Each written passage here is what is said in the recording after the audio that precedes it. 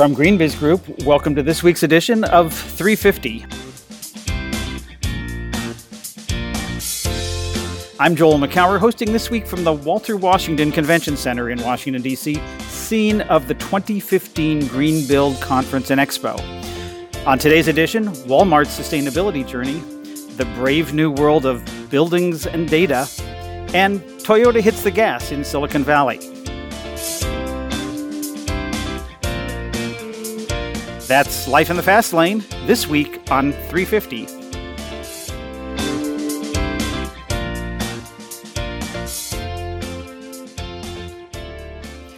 Hello, it's Friday, November 20th. Welcome to this week's edition of GreenBiz 350. I'm here in Washington, D.C. Lauren, you're back home in Oakland. How's it going? I am. It's going well. Holding it down at 350 Frank Ogawa Plaza, as always. Great. So before we get into the GreenBiz Week in Review, one of the things that happened this week, I don't even know if you're aware of this or thought about it, maybe you did, Lauren, is this is your one-year anniversary at GreenBiz. It is. LinkedIn reminded me in my email. And, I just thought, first of all, I'd ask you, what do you think? I mean, what when you look back at the year, you came from the Silicon Valley Business Journal, you've been writing about business and technology. Now you're in the bigger world of business, technology, and sustainability. What's your impression, first of all, of how that's different or what's new and exciting for you? It's good. I feel like I'm just now really fully have my bearings to the point where I can sort of go out and seek my own stories out, which is always exciting. I had covered a lot of issues with transportation and housing, big topics in Silicon Valley and the whole Bay Area right now. But the environment was always just sort of something that was an afterthought, sort of, we know the traffic's really bad and that's horrible for companies trying to hang on to their employees and it's inefficient and, oh yeah, it also isn't good for the environment. But it was never really like a focal point of any of the reporting I was doing. So it's been really great to dive into that and look at overall emissions cuts, schemes for both companies and cities, and then to see the cutting edge stuff, which is what I really like to write about, sort of the tech side, which we're going to get into with Toyota, and then their competitors like Lyft and Uber and all those guys. So how do you view the environmental piece of this now? I think it's growing in importance, which is interesting. I can't say that I knew that was going to happen at the time when I joined you guys, but it really does seem like it's becoming more part of the mainstream conversation. I think some of that's due to companies like Ford and Toyota again, and Tesla that are really like putting these issues into the fore and talking about it as part of their overall corporate strategy. But it's also by no means limited to transportation. One of the other areas that's most intriguing to me is supply chains, which seem like this sort of really daunting, global, far-reaching thing. But there are huge environmental implications there for the types of energy you're using and also a lot of the social issues like labor and that kind of stuff. Awesome. Well, you've been a great addition to this team, I just want to say, and I thought I'd use this opportunity. You don't know this is what I'm about to say, but starting today, you're not going to be associate editor Lauren Hepler. You're going to be senior editor Lauren Hepler. Congratulations! Oh my God! Wow. Thank you. Soraya has no idea what's going on here, our technical director. That was quite a surprise. Thank you, Joel. You're not even here in person for me to thank you. I'll get the hug in a couple of weeks when I'm back. I hope it was okay. I unveiled that in front of the whole GreenBiz world, but I just thought it would be fun to let you know. Yeah, good news, not bad news. So, yes, very exciting. I told you there was going to be an announcement, and I think maybe you were a little nervous. But first, Ms. Senior Editor, let's begin with the GreenBiz Week in Review.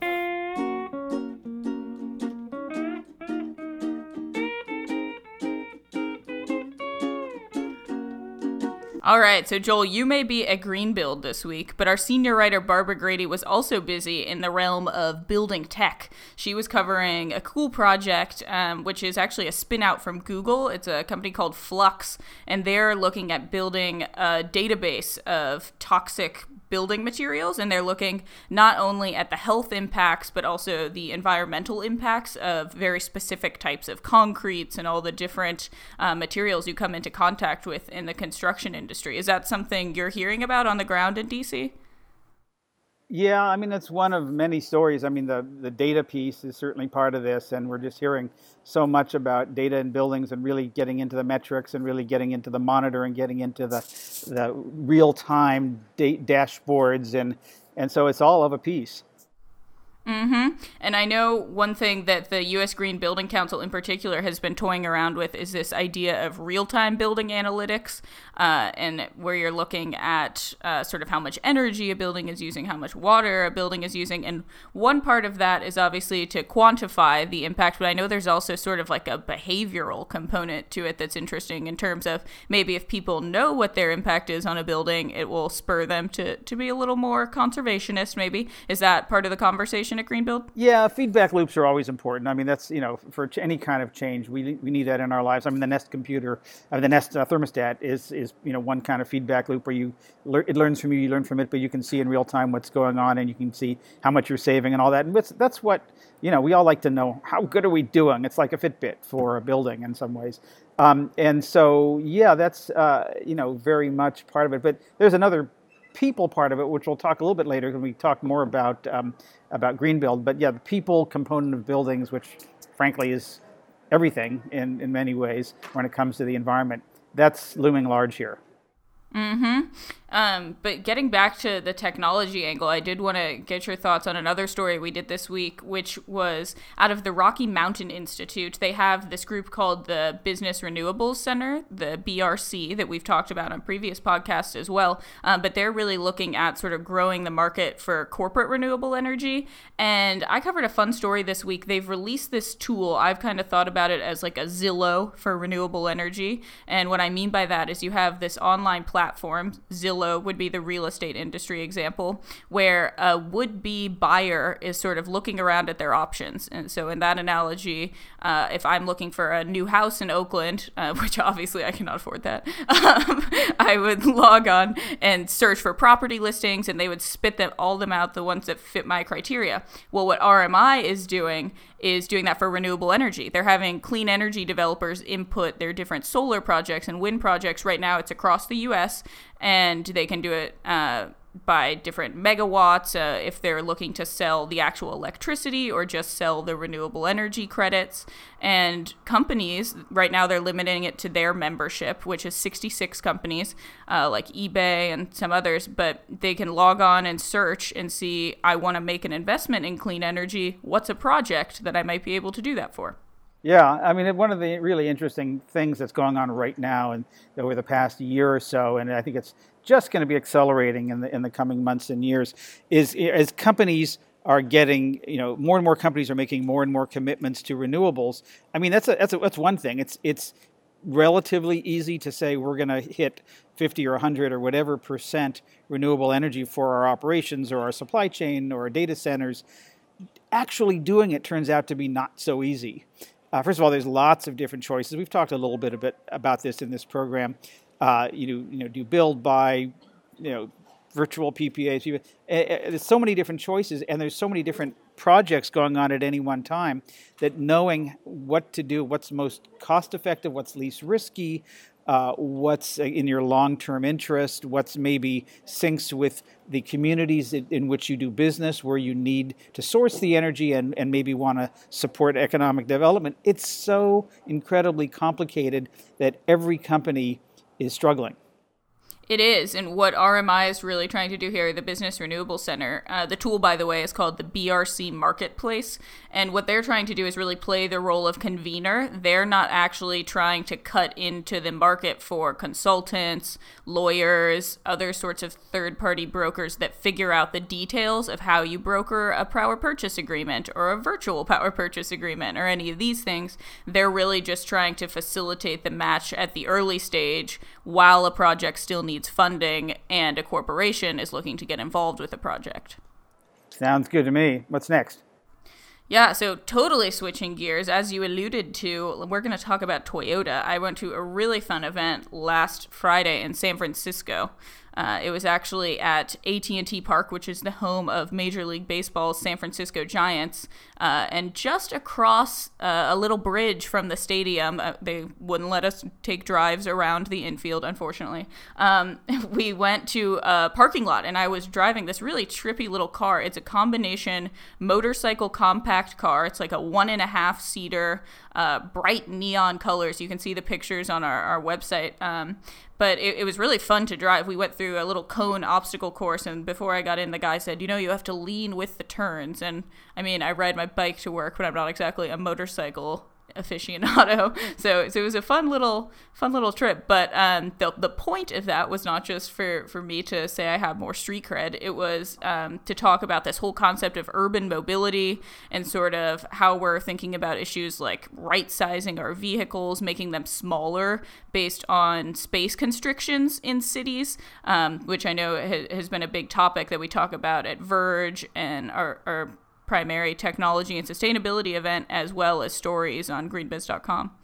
So I actually got to drive this very vehicle in July in Aspen at the Aspen Ideas Festival. It's really quite interesting. It does. I'm not a motorcycle rider either, but you really get the sense of leaning in, but you also get the sense of how cool this sort of personal mobility world can be, because it's an all-weather thing. It's sort of built like a football helmet with all the safety, crash protection. It's not a flimsy little golf cart where you're open to the elements and could get bowled over at any time by an Escalade.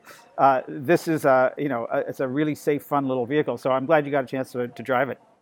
Yeah, it was fun, but it was also part of a broader sort of initiative for Toyota. You might have seen, have announced a $1 billion investment over the next 5 years, specifically focused on artificial intelligence research in Silicon Valley. So there were more than a few promotional videos involving robots and that sort of thing. But this event was really also sort of Toyota staking a flag in the ground. We know that other automakers we've covered, Ford, Mercedes, all types, BMW, they've been in Silicon Valley with these R&D shops for a while. So this is really Toyota sort of saying, we're here and trying to tap into this whole smart mobility market. So who's not in Silicon Valley? I mean, the big American automobiles, well, Ford, I guess, is. But I'm wondering, are they going to get left behind, or are they just finding their own path where they can do it from Detroit or Stuttgart or somewhere else? At this point, it's really hard to find the ones that aren't there. Ford was one of the last ones that had previously last year in my previous job I had been covering. They had a really small group of 10 developers in downtown Palo Alto looking at sort of very long-term software stuff, and then they realized, whoa, to stay competitive, we need to really invest in an R&D shop where we can be working with the actual vehicles, because that's what their competitors have been doing. So there are some, like Kia, I know is one, General Motors, that are very active in the investment side in Silicon Valley, looking at auto tech startups, but maybe less so in sort of building hardware out in Silicon Valley. So is there enough new stuff to invent that all these companies with tens of millions, or in Toyota's case, $1 billion, that we're going to see that much new technology coming out of Silicon Valley? How different is driving going to be? Well, some of it is about the driving. You have obviously these infotainment combination, information and entertainment systems that are coming out of Silicon Valley, where you've got advanced navigation, tie-ins with things like your wearable technology, like making your Apple Watch compatible with your car, and some of those more novelty things. But I think what a lot of them are really looking to Silicon Valley now for is business model innovation and playing with some of the ride-sharing companies, the car-sharing companies, and figuring out how they adapt that to their own business models. And to that end, I also talked to Masanori Yamato, who is a veteran Toyota executive who was recently dispatched to Silicon Valley to serve as the corporate manager at Toyota Ventures. So he's going to be really involved in this big new investment in the region. And he spoke a lot about not only the tech side and artificial intelligence, but also powertrains and sort of how you're fueling vehicles. And Toyota is interesting because they have really keyed into fuel cells cells, which is kind of an outlier in the auto market at this point. A lot of people are saying too cost prohibitive. It competes with building out EV infrastructure. But here's what he had to say about how Toyota is placing their bets on EVs, hybrids, and yes, fuel cells. One idea we had is what our fuel cell vehicle Mirai can offer. It works as a power source in case of a disaster or emergency. So that kind of way of contributing to the community. So these overall, not only about economical growth, but more social sustainability enhanced is our concept of our smart mobility society. Got it. And one of the things I did want to ask about, you mentioned sort of Toyota's work on fuel cells and then also a project like the iRoad that is based on an electric power source. So just curious how you think about from a long-term innovation standpoint, how you balance different sorts of power sources. The strategy we have in place is to basically cover all different power sources as of now. So we have, conventional internal combustion engines, both gas and diesel, and we have hybrid vehicle, we have plug-in hybrid, battery electric vehicle, and fuel cell. So we have everything. But how we structure all these different power sources is currently, because of a lack of cruising range for electric vehicle, if you want to keep it as affordable as conventional cars rather than really high-end vehicles. We see electric vehicle is more for a shorter distance use case, and the fuel cell, as opposed to that, it could go on for 300 miles and on with one charge, and together with hydrogen is really the most abundant species, gas species on the Earth. So we see potential of hydrogen-based society overall. So communities powered by hydrogen and also house and vehicle can be also powered by fuel cell.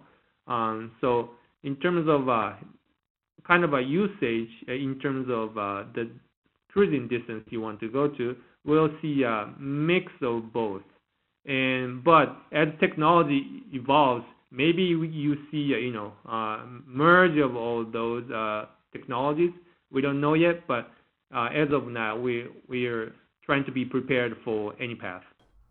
So we'll have to stay tuned and see how the race between EVs and fuel cells and all of this pans out, but I am excited to see how Toyota fits into the bigger picture with all of these automakers sort of hitting accelerate in Silicon Valley.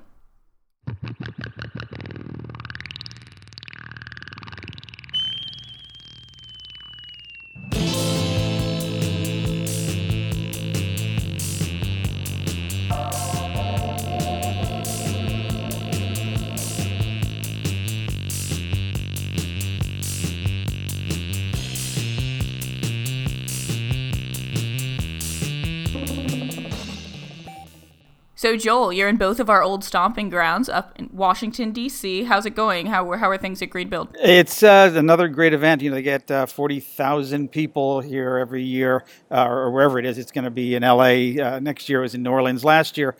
And, there's always these great speakers. James Cameron did the opening keynote, and our senior writer, Mike Howard, got a few words with him. We'll see if what he does with that on GreenBiz. But one of the things that's interesting is, there's a couple themes. One is that everything's about data, as we were saying before. But there's this whole notion that I kept hearing. I heard it several times in my first few hours here around biophilic design. So that sounds, a little weird. And you tease it out. What that means is it's really about design that looks at humans and life, and and again that gets real woo-woo real fast. But looking at the not only the human health and human well-being aspect of this, but how that fits with the environmental piece, how those two fit together. So it's one thing to have non-toxic buildings, but it's one thing. It's another thing to have non-toxic buildings with great air quality and great spaces and natural light and so it's really bringing in the health movement with the green building movement, and there seems just to be a lot of efforts in that. Mm-hmm. That's definitely something we're hearing more about at our events, as well as in the reporting we're doing. So what does that mean in practice? How might some of these things actually work? Well, the thing that I found most impressive was a display or demonstration at the booth of United Technologies Corporation. Now, whether you know that name or not, you probably know some of their big brands like Otis Elevators and Carrier Air Conditioning and dozens of others. But they've really been a leader in this for a long time. And what they're doing this year is they're showing the results of a cognitive function study that they did with Harvard Medical School, actually looking at the impact of green buildings on what they call cognitive function, of people's ability to carry out certain tasks. And there's a whole bunch of different ways to measure that on different things that we can ask people to do around information use and crisis response and focused activity level and the applied activity level. There's sort of geeky psychological terms, task orientation, information seeking. And those have been around for a long time. But what they did is they took 24 participants over 2 weeks on 6 days, and they looked at primarily what was the impact of just giving office workers low VOC, sort of indoor air pollutants, and high ventilation. Right, and you say, well, okay, what's the deal there? Certainly, obviously, if you don't make people sick, that's. But the ventilation part is really interesting, and the challenge is that we spend so much of the time, and if you look around the green building, they spend a lot of the time looking at energy. A lot of this is about energy, and that's good. We want to save energy. Energy relates to climate change and all that, but from a building owner's perspective, energy is like 1% of their costs. 10% of it is rent, and the other 89 or so percent is labor. It's people. And so if you can make people even a little tiny bit more productive, you're going to save many, many, many times more what you're going to save if you just save all the energy in the world. And so that's what this is about. It's about what's the impact on people and their productivity, and can you measure it and relate it to dollar terms? Ugh, it's given me flashbacks to some of the intern caves I worked at years ago. Yeah. I'm curious, though, to sort of put this in context. I know you did have the chance to catch up with sort of one of the preeminent speakers in the world of green buildings, and that was Rick Fedrizzi with the U.S. Green Building Council. Yeah, so Rick I've known a long, long time. He was one of the co-founders of the organization back in the 90s. Actually came out of United Technologies, the company we were just talking about. He was part of the Carrier Air Conditioning group. And he's also announced this year that he's going to be stepping down in about a year. It's sort of a very long goodbye, but it's given a chance for their COO to come in and start to take over the reins. And, Rick is very thoughtful, and he has a lot to say about things. But I went to an executive luncheon on the opening day here, and it struck me that so much of what they were talking about, over the years, the U.S. Green Building Council, they've got LEED, of course, but they've got different standards called SITE and WELL and GRESB and PEER and TERI and all these different things. And I sort of, got this sense of irony that U.S. Green Building Council was originally created to make sense out of the marketplace, to simplify a lot of different standards that were evolving in the early days of green building. Now, all of a sudden, they've created this alphabet soup of themselves of new standards. So I sat down with Rick right after the luncheon. You'll hear a little bit of that in the background. And I talked with him about not just about sort of what's going on there, but sort of his trajectory as he begins to look at his last year, and how this whole green building movement has come along. what we are doing, and it's somewhat ironic. Years ago, Joel, people would ask me, like, LEED is really great, and you've got LEED ND and LEED commercial interiors and LEED for existing buildings, but when are you going to do LEED for a city? And I actually chuckled internally, thinking, well, that's ridiculous. How can one standard actually look at the complex universe of a city with all of the intricacies and try to, through a series of points or credits or standards, develop something that made sense? So I used to just kind of write it off.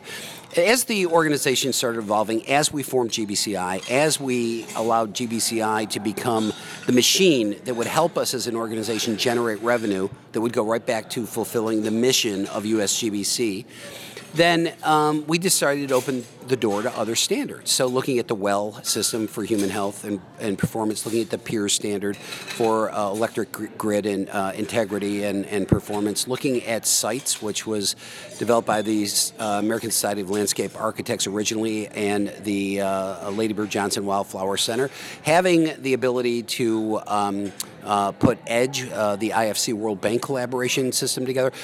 Taking 7 now systems and putting them together with LEED, it's really funny. I'm starting to see this fabric be meshed in front of my eyes that is actually starting to look like it's addressing a big part of the complexity of that city. When we start looking at ways to really measure and affect carbon related to every aspect of a city, when we can start looking at a few more things on infrastructure, the way that we value the properties associated with this whole dynamic, we are in fact moving towards the ability to have standards that will, maybe through some kind of high-end technology, maybe it's a way of understanding what that language of all those standards do when they're all put into the same place. But someday we will have a performance rating for cities, for communities, for big places that matter, because that is, everybody knows that's where the greatest opportunities for affecting climate and water issues and poverty and the things that matter. Really, at the city scale, it's really where we have to be someday. So this whole idea of having too many standards under, is that okay? Do you become, USGBC become a house of brands where the USGBC itself is less important than sites or EDGE or WELL or LEED? I hope the future of USGBC is to someday, I want to say this effectively, someday USGBC will become less important. It was never intended to be a large organization that becomes, well, let's use IBM as an example. IBM was the biggest and the best and the most awesome, and then they were not. And they had to reinvent themselves and develop another platform for the future. One of the things, and this starts right back with my first conversations with David Gottfried and Mike Italiano, when USGBC and the entire idea came about, this idea was to look at the next model of what an environmental NGO would look like. And we made a very conscious decision back then to invite business to the table. And that was not common 20 years ago, 25 years ago. Business was the enemy, so keep them outside the gate. We invited business to the table. We wanted to integrate our relationship with the environment with the relationship with business, learn from them, inspire them, have more opportunities to create products, programs, systems, services that all fed into this, created jobs, created economic opportunity. And in doing so, what we've done is, I think we've created the new model of NGO for the future. Call it a B Corp, call it a for-profit, for-benefit organization. Whatever that is, the idea is, I have a kind of a Star Wars kind of vision in my head where, the mothership explodes but doesn't go away, because now hundreds of small life pods have gone out from that, and they are doing the most effective work because they're laser driven at the issues that matter most. But they also, because they will be part, hopefully, of the GBCI system, they will have connective tissue that ties all that data and all that information back together again, where we can have the ability to do the most with it. So it's been so successful in creating all these little pods, is that such that lead for blank has become sort of a meme in the sustainability world, that we're creating lead for restaurants or lead for cars or lead for small business or something. What are some of the lead fors that you've chuckled at? Well, I've chuckled at, the ones I haven't chuckled at are lead for transportation and lead for food safety, because I think those are two areas that could benefit tremendously from having the integrity. And I will say I'm proud of my organization for always, through our committee process, through the amazing stakeholders that we have as a part of the development standard, that we institute governance at a very high level. We institute a process. We make mistakes. I'm not saying we don't make mistakes, but we will never intentionally deceive or do anything like that. I wish the transportation industry, hello Volkswagen, I actually have a working blog called VWTF, and looking at the opportunity to look at food safety. How many more stories do we have to have about contaminated food killing some child somewhere? So lead could really benefit them. But I've actually, the one that I do chuckle about, because I just think it's a whole horrific proposition to begin with, is lead for cruise ships. Lead for, I don't know. There's probably hundreds of those examples. But I think the thing is, lead actually has kind of gone away from a noun and is becoming more of a verb. People are saying, that's very lead-like, or that's leadish, and in defining a process or some kind of program, and that's kind of flattering. We're excited about that. So finally, this is the beginning of the end of your tenure, in the sense of you've now a year, I guess, one more Greenbuild away from stepping down. So this is the first Greenbuild here that since you've announced the transition. Right. How does it feel this year? This is probably one of the most fulfilling, amazing journeys of my life, and having had the absolute luxury to look at a point in time where our organization is healthy. We have, I will say, we have money in the bank. We, as an organization, have done something unique. We've basically created our own endowment. We've got a significant amount of capital that we have put in the bank to be the future of an organization that someday may be compromised by a number of different political or economic situations. So the mission can always move forward. We've redone our governance process. Our board of directors, a very large board from the industry, is now being replaced by a very small board of external leaders at a very high level that can help this organization maybe go to a new place. And most importantly, I have had the luxury, and this does not happen a lot, I have had the luxury of working so closely with the man that will replace me, our COO, Mahesh Ramanujam, that will replace me next year. He is a man that I learn from every single day. His business savvy is immense. His heart and his spirituality are equal measure to that, and he brings that to the organization. He brings it to our customers, as you saw today, brings it to our staff and our members, and it doesn't get any better than that. Walking away from an organization after you've put so much of your life into it would really hurt if you didn't feel it would be taken care of for the next generation. Yeah, well, that's a good organizational description, but Rick, you and I have known each other for a long time, so I'm going to ask you again, how does it feel? It's a little bit, it's a little bit scary, Joel. It really is, because you know what? I actually have, it's not my philosophy, I actually heard this quote years ago, and I actually live by it. My children both give me credit. They say no one jumps off ledges better than you do. And the quote was actually, you must always strive to obsolete your greatest triumph. And I think that when you think you're at the absolute pinnacle of whatever it is, except for personal relationships, which you should always just keep that as sacred. But if you have a professional opportunity, or you are an artist even, or you are a musician, your greatest triumph, you might win 5 Academy Awards for something, but does that mean you're done? And I don't believe in that. I believe that even if history says, well, he never did anything as good as what he did at USGBC, I'm okay with that because whatever I'm trying to do, I'm trying to do. I have learned so much on this journey about not only, bricks and mortar, steel, glass, energy, water, waste materials. I have learned about people. I have been brought into some of the most horrific conditions that humanity faces in third world countries and been able to, in some cases, say, I can do something about this condition to make their lives a little bit better. And then I've been in some situations where I've had to say to myself, I can't do anything about that. This level of poverty is something that I don't know anyone that has ever really seen it or experienced it.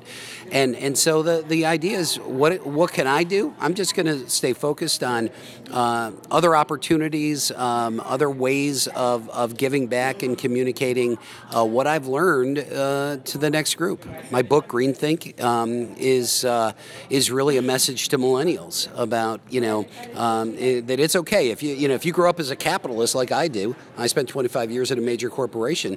Don't be ashamed if you've got green aspirations. Don't let anybody talk you out of that. Use all of your intellect and your political power and your ideas to do the best work that you can do, and that's kind of what I try to do. Yeah. Awesome. What a great journey, and it's not over, so thanks so much, Rick. Thank you, Joel. So where does Greenbuild go from here? Well, it goes about 3,000 miles west to Los Angeles for next year.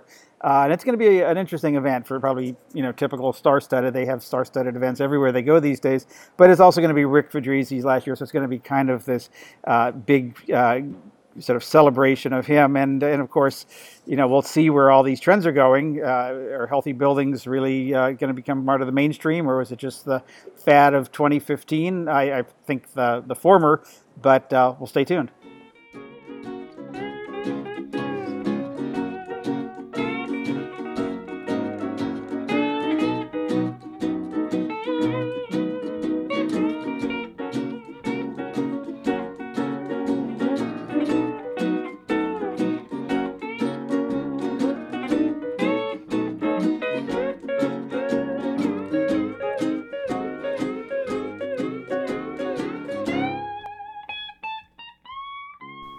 All right, so now is the point in the podcast when we talk about what is going on at GreenBiz. Joining us this week is Hugh Byrne, who is GreenBiz's Senior Vice President of Sales and Marketing, also known as the man responsible for bringing us GreenBiz.com in its current beautiful incarnation. So Hugh, thank you so much for joining us. Thank you, and wow, such a great intro. I always think of myself as jack of all trades, master of none. So you made me sound very, very authoritative there. We're a very official podcast, Hugh. Come on. So let's talk a little bit about where we are in the whole sustainability, green hype cycle. Obviously, we go through ups and downs, but we've got COP21 coming up. Lots of talk about big corporate climate commitments on things like clean energy.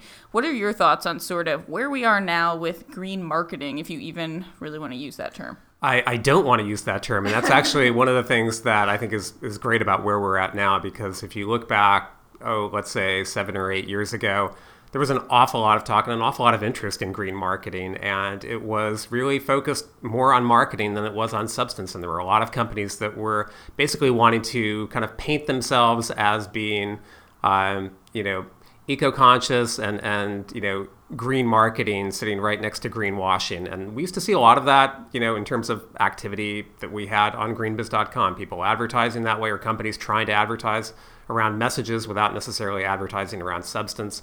And it used to be a popular thing that people were searching on. I think today, though, it's a much more, we've sort of been through the recession and come out the other side. And I think people who wanted to just sort of paint themselves around the concept of just being a green brand have sort of moved on from that somewhat simplistic notion and are really focused more on substantive issues around the way that they act, around the products that they create, and just overall thinking about it as how they gain a competitive edge in the marketplace. Right. I know even on the editorial side, some of our all-time greatest hits, most read pieces are about how to avoid greenwashing Exactly. and get away from that. Exactly. Yeah. Those in terms of like traffic on the site used to be monsters, things around greenwashing and avoiding it. Mm-hmm. In terms of what's different now, then, I know you're really active on Twitter, got quite a following going. What are you seeing in terms of the way people are responding to, like I said, more corporate climate commitments, specifically around 100% renewable energy or other pockets of activity you're seeing? Lots of activity there, and as we were talking a little bit off the mic earlier, just a lot of enthusiasm building up for COP21 and people wanting to and feeling hopeful about that, and also looking at it a little bit with a little bit more caution, just sort of based on sort of prior experiences I can recall from prior cycles of Copenhagen and of how much buzz and how much of activity there was on Twitter and sort of the letdown that came from that. I think people coming into it now, as I said, we're seeing a lot of both traffic on the site and also just activity on social media around it. But I think people are looking at it with optimism, but I think based in reality as well. So that's, again, a hopeful sign. Mm-hmm. The ever popular optimism. Cautious optimism, COP21. yes. Guarded optimism. Gotcha. So what does this all mean for GreenBiz? We have, the podcast audience has now heard quite a lot about Verge and sort of this tech meets sustainability angle. But you also are obviously out in front on sales and marketing for GreenBiz 16, which is coming up in February. Can you talk about sort of how you balance these different types of events? Well, GreenBiz is really kind of interesting from the standpoint that we have our roots really in sustainability, and we have kind of as our core audience people who are sustainability practitioners, either working in large corporations and titles like sustainability director, and also the whole sort of consultants and ecosystem around that. What's been interesting is kind of the evolution of our site and how we have also been drawing in a lot of new people who are coming at it from different kind of functional areas within the organization. So people who are involved with buildings, people who are involved specifically with energy, people who are involved with IT, and with fleets. And so it's a really kind of interesting kind of extension of what sort of the core sort of GreenBiz mission was, and how we are now really kind of getting out there into the enterprise, and that's a really exciting place. Mm-hmm. Right, and I know even on the public sector side too, I was meeting people at Verge that were working at local water utilities and all kinds of sort of in the weeds jobs that don't have anything to do with environment or sustainability in their title, but it sort of connect to these bigger systems that we talk a lot about. Exactly, and that was one of the things that I saw also at Verge, which was fascinating. I took a number of people out from a large organization, a public utility, who had, I would say, probably 8 or 9 people attending the conference, and 5 of them out of the 6 people at the dinner had never met one another. They all sort of knew about each other, but they all worked in different branches where they would not ever really connect face to face, and so it was really a great way for them to sort of come together and meet one another. But it wouldn't have happened, without sort of being part of that sort of convergence at Verge. So, yeah, networking within your own company. Within your own company, yeah. I didn't benefit. That's funny. Great. So then I also was curious just in terms of some of the fun things that we get to do at the events. I know at Verge we had, there was an EV charger on site, and you could do EV test drives. We've got Tech Food Snack Down, where people are eating all sorts of crazy things. What are some of your greatest hits, fun memories from events? Oh, I think we've had a lot of interesting activities at events. The Food Tech Snack Down, I don't know if you've talked about that in other podcasts before, but that in particular is a favorite one for me. It's a chance to sample all sorts of new alternative proteins and to drink toilet to tap water, all the things that you wouldn't normally do when you're at an event.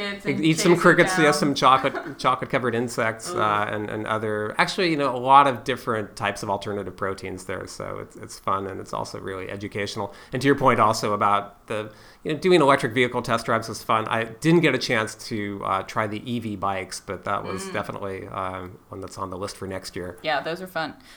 So, all right, we've covered a lot of ground, but looking ahead, we have these events that cut across food, cities, tech, corporate sustainability, all kinds of different stuff. What's 2 or 3 things you're most interested in seeing how they evolve through the end of 2015 and into 2016 and beyond?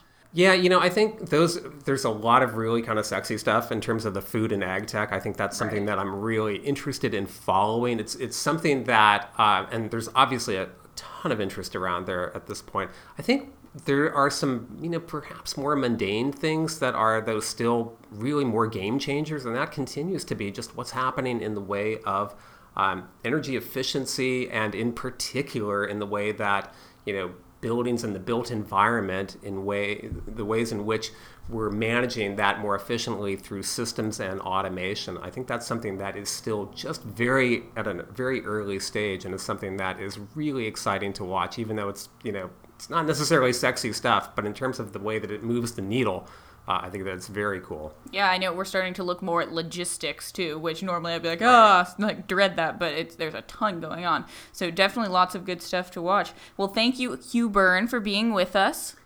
It's my pleasure. I also have to reveal one little secret here to our listeners, and we said we might or might not reveal this, but I'm going to just say it just for the podcast audience, and that there's one other thing about me that GreenBiz readers don't know, and that I'm really actually Stephen J. Cogswell. Dun, dun, dun. The nom de plume for all of GreenBiz webcast and event mailings. He is in your inbox, and now he is in your headphones. A real person, yes. We're coming full circle. This is great. All right, Hugh, thank you so much for being with us. My pleasure.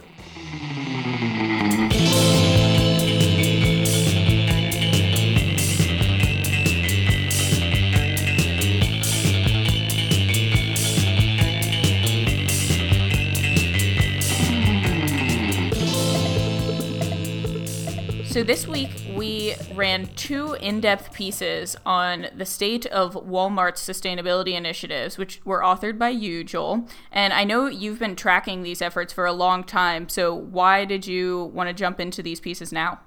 Well, this is the 10th anniversary of this great journey that Walmart set out on. In October 2005, Lee Scott, their CEO at the time, gave a really remarkable speech in terms of its introspection and about where the company was. And the company was, you probably recall, was pretty hated in a lot of ways. It was under fire on environment and labor and communities and all kinds of things. And pretty much everybody had a bone to pick with Walmart. And a lot of people still do. But it's changed a lot because Lee Scott made this speech where he, first of all, acknowledged some of these challenges, but he also committed the company on a number of different things, on healthcare and community engagement and minimum wage. But the thing from our perspective that was significant is he made 3 big, bold, pretty audacious environmental goals. 1, to be supplied 100% by renewable energy. 2, to create zero waste. And 3, to sell products that sustain our resources and the environment. Now, those are, they didn't set any timetables for this. Those are kind of squishy in some ways. I mean, 100% renewables, even that can be squishy depending on, is it stuff that they generate themselves or stuff that happens to be in the grid. Anyway, I decided to take this 10-year anniversary to take stock. And first of all, to tell the story of how this happened, because it's kind of a remarkable story. And second, to say, well, how are they doing? And actually, this week, on Tuesday, Walmart held one of their, I guess, annual milestone meetings where they sort of announced how they're doing. So you alluded to sort of the origin story for this sustainability quest that the company's gone on, and what really resonated there for you? What was the most interesting part of that? Well, there are lots of parts, Lauren, but I guess what I liked most was the fact that here was this giant company, the largest private employer in the U.S., the largest grocer, the largest jeweler, the largest everything pretty much. And the people they turned to get help was basically a one-man at the time consulting firm that later ramped up largely because of their engagement with Walmart, a guy named Jib Ellison, who got to meet Rob Walton, the chairman of Walmart Company, the part of the Walton family. It was a interesting guy in and of himself. He was a river guide, and they sort of got the company recognized that they didn't need an expert on carbon. They needed someone to give them the lay of the land and sort of guide them through a journey. So Jib Ellison is one of the heroes here because he, just sort of became the Sherpa, the river guide, I guess, for Walmart. And then the other was the Environmental Defense Fund, EDF. Now, EDF is an organization that was formed in the 60s by a bunch of lawyers under the unofficial motto, sue the bastards. Right? That was what they were all about, taking legal action against companies. And over time, they still do some of that, but one of the things they do a lot of is engaging with companies. And we've talked with our friend Bob Langert from McDonald's, and the pioneering of private sector NGO partners was when McDonald's and EDF partnered back in about 1989 to help McDonald's address its big issues of waste and energy and lots of other things.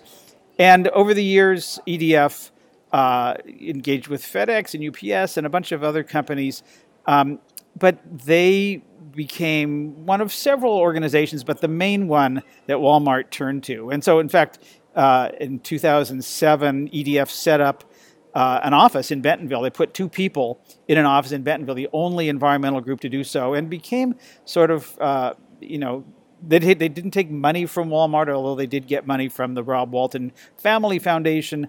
But it's a fairly arm's length relationship, and EDF has long been critical as well as helpful in the typical good cop, bad cop way that environmental groups can do this sort of thing. But Elizabeth Sturkin, who is the managing director for corporate partnerships at EDF, who leads the organization, I've known her a long time, and I did 3 interviews with her to really help understand the story. One of the things that happened in this journey that EDF and Jim Ellison and his company Blue Sky did is, they looked at these 3 commitments about zero waste, 100% renewably powered, and green products. And it made sense, and it occurred to them that, none of this was really addressing climate change or addressing Walmart's carbon footprint. Renewable energy sort of, but not in any holistic sense. And so they looked at it, EDF really drove this in partnership with Walmart and said, well, what would a carbon reduction commitment be for Walmart? And they settled on 20 million metric tons in 5 years, which represented, I think, 150% of the increase in their carbon footprint that would come from Walmart's growth, because Walmart continues to grow.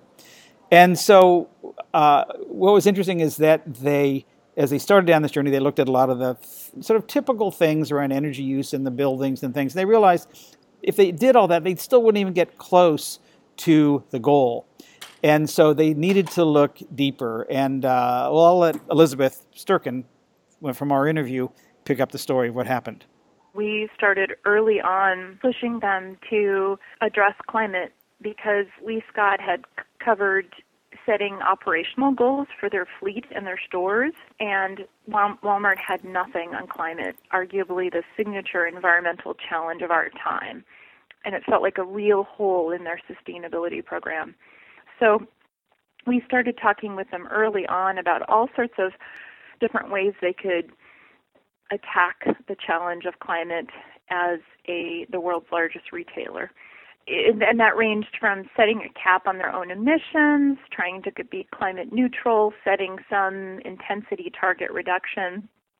And what we ultimately ended up with was this supply chain product life cycle carbon reduction goal.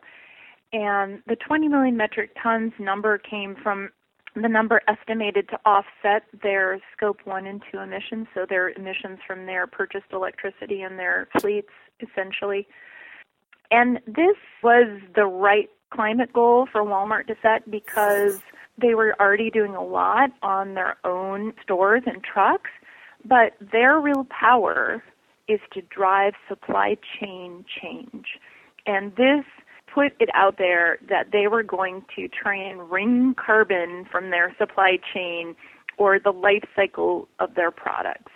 And so it really threw the doors open to try and look everywhere for opportunities. We really thought this goal would be pretty easy to meet, and I think that we thought that because their CFL goal, they blew that out of the water. So we thought there's got to be plenty of other big chunks of carbon in the supply chain and in products. And there are, but they're not that easy to get at or drive change. And so we wandered along in the desert for a few years trying a few different things, and some of them worked okay, like changing the labels on private label clothing to specify washing in cold water, and that actually required an FTC change. And so, some really good innovative projects trying to come up with low flow shower heads and good work, but just wasn't getting the big results that we needed. We were not going to reach the goal. We were not on the path to meeting our timeline, which is a 5-year goal. And so EDF took a step back and, working with Walmart, looked across their supply chain and products and tried to figure out where the biggest chunks of carbon were, and then overlaid that with sales data. So, there's bigger opportunity in something they sell more of. And that's where, for example, we figured out that fertilizer was the biggest greenhouse gas reduction opportunity in their supply chain, because they're over 60% of their sales come from grocery. They're the U.S.'s biggest grocer. They sell a ton of food products that have fertilizer in them in every form. For example, beef. The feed that feeds the beef, the corn that feeds the beef is fertilized, and corn syrup going into soda. All sorts of different products had fertilizer in them as a big carbon reduction opportunity. And the reason why that's such a big opportunity is that if the nitrogen doesn't get taken up by the corn plant, it gets washed downstream to create water quality problems, but it's also a greenhouse gas that's 300 times more intensive than carbon.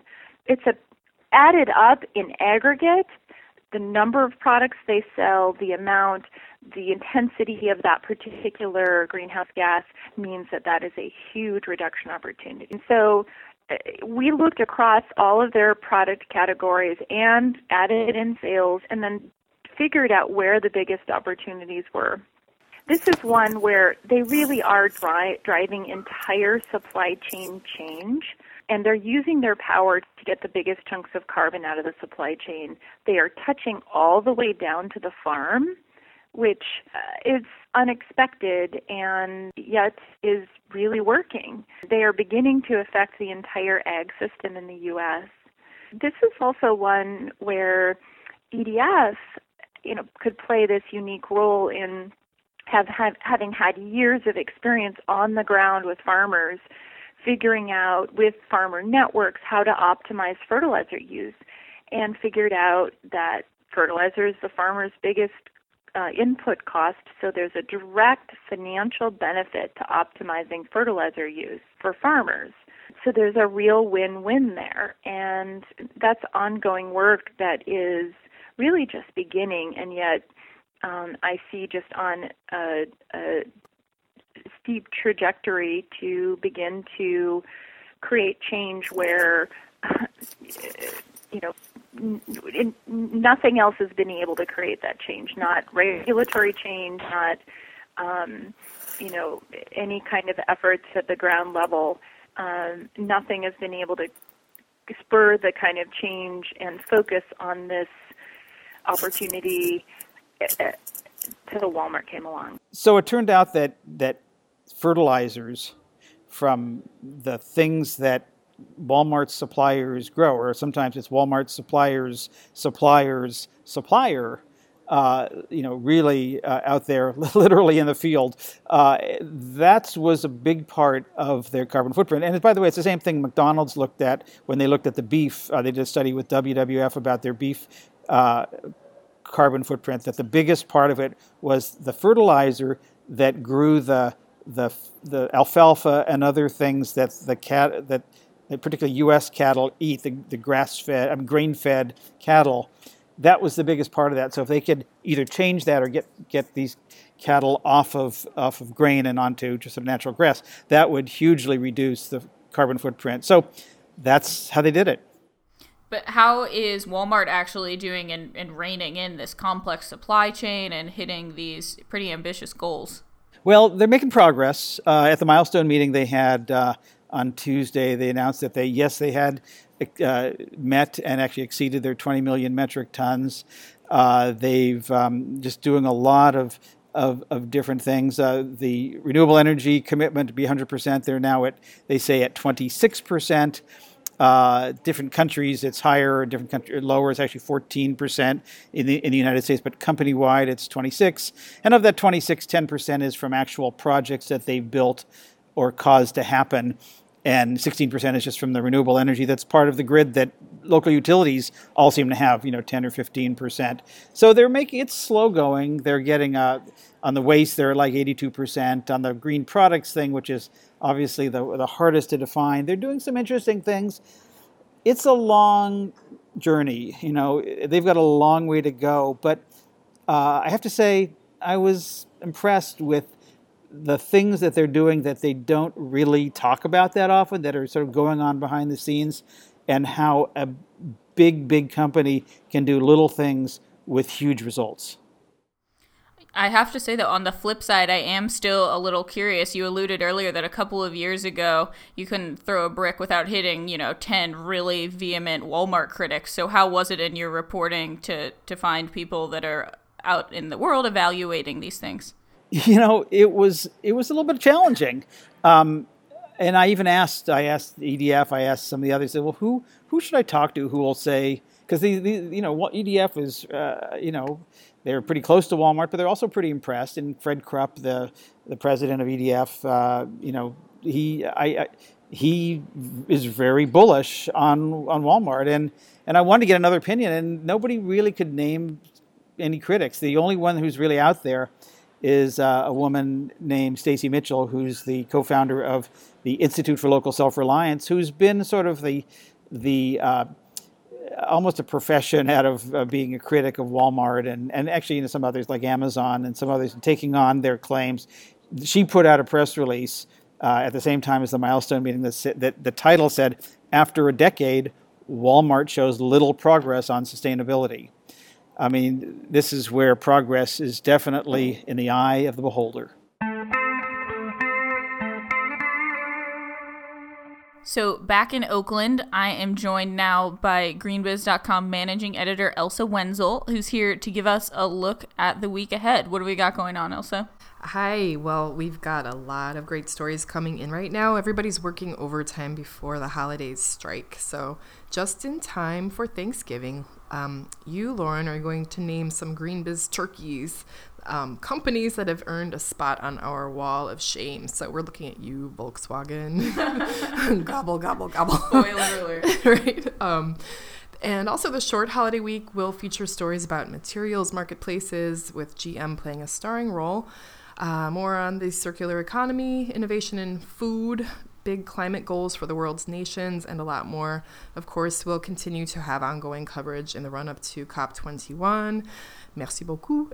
We'd like to hear your stories about the road through Paris, as well as your year-end insights about both 2015 and the year ahead for 2016. So if you would like to contribute a story to GreenBiz, please feel free to send me a pitch. Just write me at elsa@greenbiz.com. That's ELSA, just like the Frozen character, at greenbiz.com. Thank you. Awesome. And then in terms of, you mentioned COP, that reminds me, we've got a couple of free events coming up. We've got 2 webcasts slated for early December related to climate change. The first one is on the business reaction to climate change. That's going to involve some research out of Ingersoll Rand and looking at who's doing what and why they're doing it when it comes to climate change. Then on December 15th, we'll be looking at why tackling climate change is good for business. So with COP as our news peg, we'll be looking at the business case for climate action. Well, that's our 350 podcast for this week. You can find links to organizations, stories, and the events that we've mentioned in this episode. Just go to greenbiz.com/350 350. Thanks as always to Soraya Melkonian for her technical magic on the recording and editing dials. We love to hear your comments. We've been getting a lot of great ones, a lot of fabulous encouragement, as well as some great feedback and other ideas. Keep them coming. Send them to 350@greenbiz.com. We're going to take a week off for Thanksgiving, and we'll be back on the 4th of December and with our pre-COP show before Lauren and I head off to Paris.